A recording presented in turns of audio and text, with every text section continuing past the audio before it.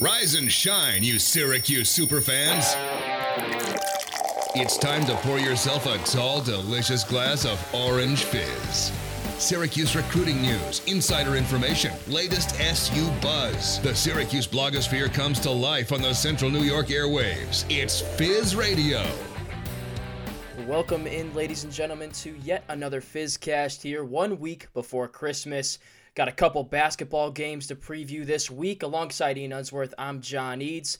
Make sure to hit us up at orangefizz.net and hit up our Twitter at orangefizz. There we go. Give us a follow. Continued coverage of the basketball season.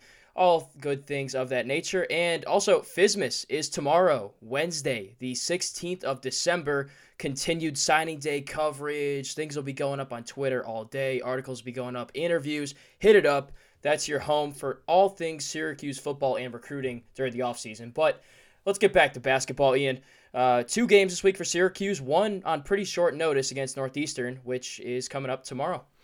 Yeah, I mean, I don't think anyone was really expecting Syracuse to pick up a game just off the cuff, especially with the COVID situation on and all the complaints from Jim Boeheim about not having enough time to practice and all that sort of stuff, especially as this team gets closer and closer to ACC play.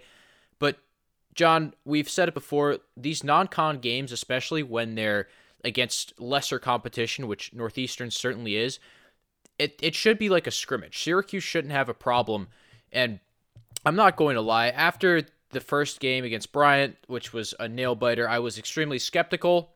But after watching the way this team played last Saturday and tagging that along with the rest of the non-conference games, except for the Rutgers one, because Rutgers is a really good team, I'm extremely confident that Syracuse walks in and walks out of this Wednesday contest unscathed. Yeah, I mean, after the historic 101-63 win over BC, you got to wonder, how many more tune-up games, how much more practice do you need? I mean, Syracuse looked absolutely unbelievable in that game. Of course, scored 100 points for the first time in the ACC, so since the inception of them joining, and then the 16 three-pointers scored is the program's best. So little tying of the bow on the BC game, if you will. And now let's get into Northeastern. So like I said, Wednesday game tomorrow at 3 p.m., so weird time. Maybe you guys coming home from work, pop it on the radio, catch it on ACC Network when you get home.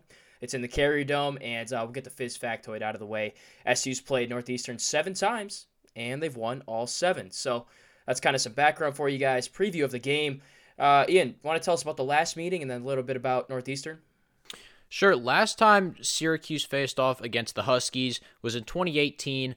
Syracuse won 72-49. Not much of a problem. O'Shea Brissett had a double-double, and Buddy Boeheim 11 off the bench. So a solid performance. I expect to see a similar thing. Maybe Buddy goes for 25 this time instead of a paltry 11, because he can certainly make that number look paltry now after 2 years of improvement. But yeah, Syracuse should win by at least 20 points. But John, a little bit more background on Northeastern. They're from around Boston. They're in the CAA, which is the Colonial Athletic Association. Last season they were 17-16, and this season they've played UMass twice at home, and they split. So they lost the first game, won the second.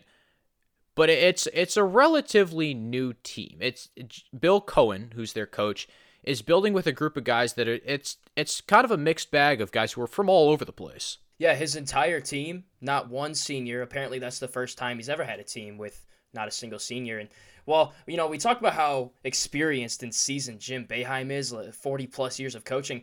Bill Cohen's no slouch either. 15 seasons, this is his 15th at the helm at Northeastern. He's number 2 all-time in wins in the school and in the CAA. And you know who's first? It's Jim Calhoun, the legendary coach, of course, at UConn. So Cohen, when they beat UMass last week, that was his 242nd win. The mark he needs to get to is 250. That's Calhoun's record. So, he's working on that. But, just a little more background for you guys. This is a really, really good coach. He's been around the block, we'll say. But let's get into Northeastern's top players. The guy that leads it off for him, Tyson Walker, Ian. Yeah, Tyson Walker, he's put up big numbers so far. 24.5 points per game, which is extremely good for anybody in college basketball. 5 assists per game. He's also only missed 4 free throws. He's 25 of 29 from the line, So not a guy you want to foul, and if he gets in the paint, that could be an issue. And he's only 6 feet, plays the point guard spot, so I don't know. I don't really know how to approach this because we saw Joseph Young have great success, using his extremely high level of footwork, speed to get past Joe Girard and Kadari Richmond at the top of the zone. And he made some stop and pop jumpers. He dished, and he was a small guard too. However, is Tyson Walker at that skill level? I'm not sure. He's also probably not going to be ready to play against much better competition than UMass. So I don't know. I would not expect him to put up 24.5 points. However, if Northeastern's going to have any chance in this game, he's going to have to go for at least 30. And take all these averages, folks, with a grain of salt because, again, Northeastern's only played 2 games. They played 2 games, so, exactly. It's like, I don't know, I go play pickup and average 20 points, but, like, that's not my, just trying to paint a picture for you. But a little more on Walker. So pair of 20-plus point games, that's his average. And he's also a New York native, so, he'll be fired up to come home and play Syracuse in the Dome.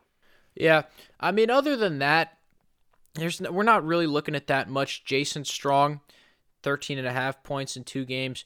Jamil Telfort, 12 points. He shot 75% from 3, but, he hasn't shot more than 10 threes this year, so he wouldn't even factor into the national numbers. And, John, we can throw all these names out there, but I think the most important stat when it comes to their players is the fact that they have no seniors. They have 8 players averaging at least 13 minutes. 7 of the 12 players on this team are from overseas, which is really unique and shows how Bill Cohen has to recruit to draw players to this Northeastern program. But at the end of the day, it really just factors up to Northeastern's not going to be a cohesive enough unit to challenge Syracuse. Yes, Walker is an extremely good player for his conference, for his level of play.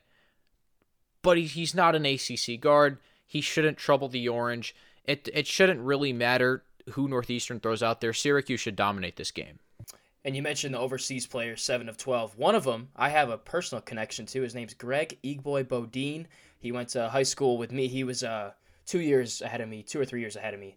I just remember him walking around the halls at U of D Jesuit, 6'9", 225. His brother transferred in as well. His name was Ike, played at Marquette.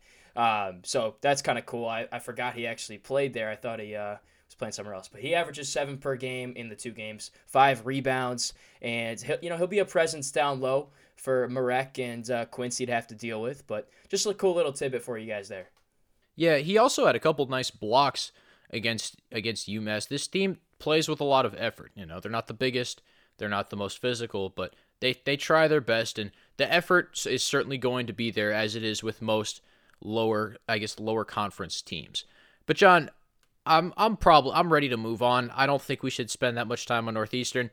Let's get to the game that I think could be arguably the biggest trap game of the year for Syracuse. And it's Buffalo this Saturday. I'm actually going to be reporting it for the Fizz, so keep it locked to Twitter at Orange Fizz this Saturday at 6 p.m. for my thoughts, my opinions, and updates of every sort you could want. It's a 6 p.m. tip, change from 7. It's going to be on ACC Network in the Dome. And Buffalo is, I would say, so John, you're the football guy here, right? Buffalo was certainly the best team in the MAC. They have a chance in basketball as well to be maybe not the best team, but one of the top 3 teams in the MAC. Yeah, I think they're rebuilding from that dominant stretch they had under Nate Oates, who's now the coach at Alabama, of course. 4 NCAA tournament appearances in his 5 seasons coaching there. Just unbelievable. And it's kind of funny. I remember a conversation you and I had in the dorm where, they were still kind of getting the schedule together. And I was like, hey, I'd love to see us play Buffalo. It's a regional team, solid, competition, a good tune-up game, one that Syracuse could actually lose. And lo and behold, a day later, it's on the schedule. Now, let's get it on for football. That'd be cool too. But that's another thing. But yeah, Buffalo, a solid team, one of the best in the MAC, and they'll certainly be a little bit better than Northeastern. Probably one of the better non-conference games, Sans Rutgers, that Syracuse will play. Yeah, and so looking at Buffalo's record 2012 last year. But Buffalo they're always an experienced team. They've brought 3-4 guys back that have really produced well, and they lost a couple of seniors that have gone on to play overseas, and they've tried their luck in the NBA. This year they've beat Taos Timers and Miami of Ohio. They actually just shellacked Miami of Ohio a couple hours ago. We're recording this on Tuesday. It's about 8:30. So the Buffalo Miami Ohio game, I believe, tipped at 6. They were up 30 last I saw. They lost to Army. I don't really know how that happened. I don't know much about Army basketball. But they lost to Bowling Green as well. And Bowling Green is the best team in the MAC, as far as I'm concerned. Justin Turner, if you don't know who that is, you're probably going to see him on an NBA draft board somewhere, because he's legit. He's 6'6", really good scoring wing, and Buffalo played them pretty tight. Like, they lost to Army by 4, a close game all the way through, and Bowling Green, let's see, 86-78 was the score, but it was a close game, and they competed. They really did compete. Here's the thing about Buffalo. They don't move the ball all that much. That game, Ronaldo Segu had the most assists on the team, and he only recorded 1. So that's where Syracuse can really get Buffalo, and I think the zone is going to be key, because Buffalo scores a lot of their points on hustle plays and individual scoring, pick and roll, isolation. So the Syracuse zone could cause issues for Buffalo. And, those words, they play tough, they play, energetic, they score a lot of buckets off of that and transition, kind of reminiscent of that Bryant game. That can be dangerous in itself. But the Bulls also just shoot 27% from 3 as a team thus far, nobody over 40%. So another thing to look out for. However, they have a very, Nate Oates, we mentioned, is out the door, but their coach, Jim Whitesell, is very good as well. 34 years of experience at places like St. John's, St. Louis, Loyola Chicago, just all those, mid-majors that appear in the NCAA tournament. And he was also the lead recruiter on several of the stud players on the NCAA tournament teams over the years. Nate Oates, full confidence he gave him once he left and he took over. And also, only the second coach in school history to win 20 games in his first season as the head coach at Buffalo, as the Bulls went 20-12 last year. But anyways, let's get into this season. Buffalo's got 4 players averaging double figures, and Ian, start us off with number 1. So number 1 is a guy that, I guess, he was sort of their, 3rd, 4th, 5th guy last year, and he's not exactly the most assuming of a scorer because he plays down low. His name's Jonathan Williams. He's a forward, goes about 6'8", 6'9". He's super long, super lanky. That's the first thing you're going to notice. And his hair kind of sticks out. It looks like he has a pineapple on the top of his head. Yeah. It's a really interesting look, but he's one of those players that you worry about if you're Jim Boeheim, because he can slip through the cracks of your zone and absolutely bust your butt on the boards. He is a worker on the offensive glass. That's the first thing I saw. When I looked up Buffalo basketball highlights, the first thing I saw was Jonathan Williams on the boards. It could be a nightmare scenario because he's about exactly the same height as Marek Dolezaj. They are very similar physically, very similar builds, so that could really be an issue. Actually, I misspoke. He is 6'5". He's not 6'8", but he plays like he's 6'8". And he's a walking double-double. I mean, he averages 19 per game and 9 rebounds, so at those numbers, yeah.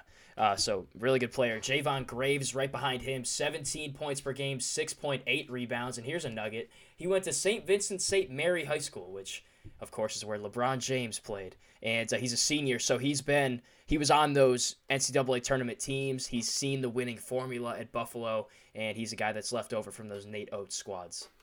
Yeah, they have a lot of leftovers. Buffalo's not a one-and-done school. They retain guys year after year after year, and they all just build their chemistry together. One guy, I mentioned him before, and it was kind of in a negative light, but honestly, my favorite player on this Buffalo team is Ronaldo Segu. And it's because in high school, he had the nastiest hesitation move I've ever seen in my life. His hesitation dribble is disgusting. And and in his like Ball is Life hoop mixtape tapes, he's probably 5'8", 5'9", shaved head. He looks like a complete tweener, but he's absolutely dusting kids with his hezzy. And he's just improved year after year in college. Freshman year, didn't really play that much. Last year was the sixth man. Now he's moved into the starting lineup, 14.8 points per game, only 3.5 assists. As I mentioned, the Buffalo doesn't exactly distribute the ball extremely well, but he works really well in the pick and roll, and he's really effective as a free throw shooter, 83% from there, and he's just the point guard that you want running your offense. He won't turn the ball over a ton, smart, heady, but the lack of three-point shooting, you mentioned it before, John, but it's going to hurt Segu against Syracuse, because if they close up the middle of the zone, Segu won't be able to penetrate, and he'll be stuck launching from behind the arc. So those are your key players for the Bulls. Williams, Graves, Segu. Another guy, Keyshawn Bruton, 11 points per game for him. Just kind of a closing touch. One last thing about Buffalo before we kind of talk predictions. I don't know. They have 3 players averaging 30 minutes per game, so Williams, Graves, Segu. But after that, it's a lot of mix and match. 8 players averaging double-digit minutes per game, so like at least 13. But it's really spread out, the minutes are. So, that could mean a couple different things, right? That could mean they're still trying to figure out who their starting 5 should be. They're just a very deep team with a lot of, good bench players that know their role. What do you think there, Ian? I'm going with option 2. Think of Florida State Light. That's what I'm tagging them. Florida State Light. They have a couple of players that are really good. They're not superstars, but they're really, really good, and they do a lot of things to help the team win. Everybody else plays a certain role. Like you mentioned, Bruton. Josh Mballa gets 8-9 boards a game, and he doesn't really score that much. He just bangs down low. David Nickelberry, backup guard. Like you said, the just distribution of minutes shows you that Jim Weitzel has trust in all of his players, even though Buffalo's only 5 games into its season. It's legitimately Florida State Light. So there you have it. A very deep team, strength in numbers perhaps for this Buffalo team. Ian, I think we could pencil in a dub for Northeastern. Yeah, absolutely. But as for the Buffalo game, I could see a scenario where Syracuse struggles. I mean, obviously they looked just unbeatable, or they looked like world beaters against BC. Every shot was falling, everything was going right. Do you see a scenario where maybe they trip up a little bit? What do you think? It's tough, because Buffalo's individual defense is going to get tested if Syracuse can shoot the 3 ball well.